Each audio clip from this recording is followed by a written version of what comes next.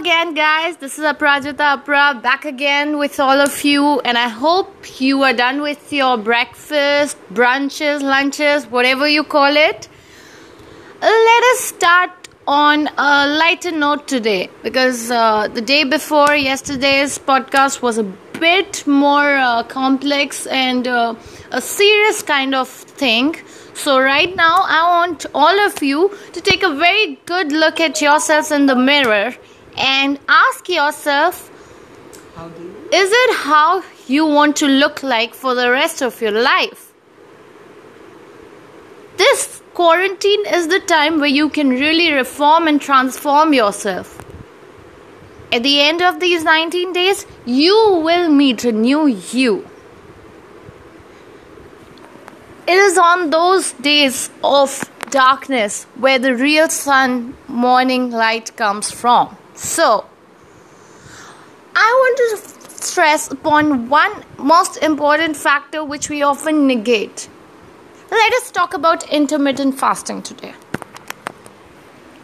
Our metabolism are hardwired for 8 hours to 10 hours of proper functioning.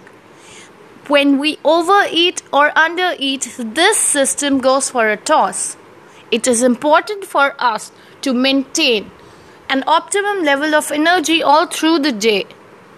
And based on the 3 different constitutional elements of our body, it is important to understand which constitutional element we actually fall into.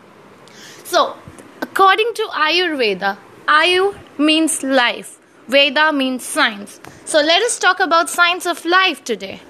According to Ayurveda, there are 3 main constitutional elements of human body.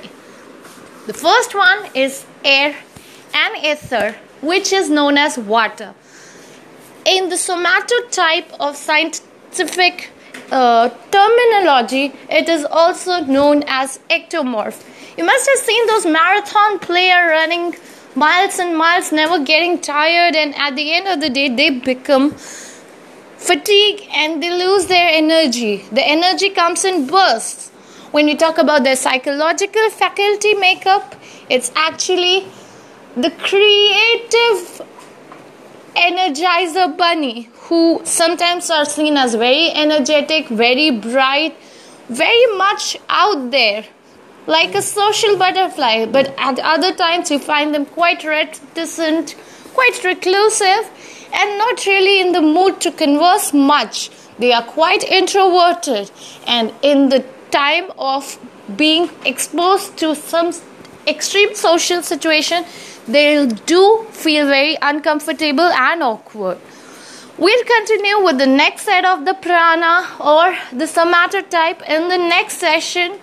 And before I leave, I want all of you to have this food for thought and give your comments and recommendation below as to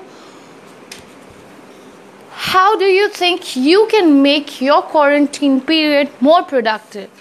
Until then, stay home, stay safe. See you at next yet another episode of Coffee with Apra. Thank you so much.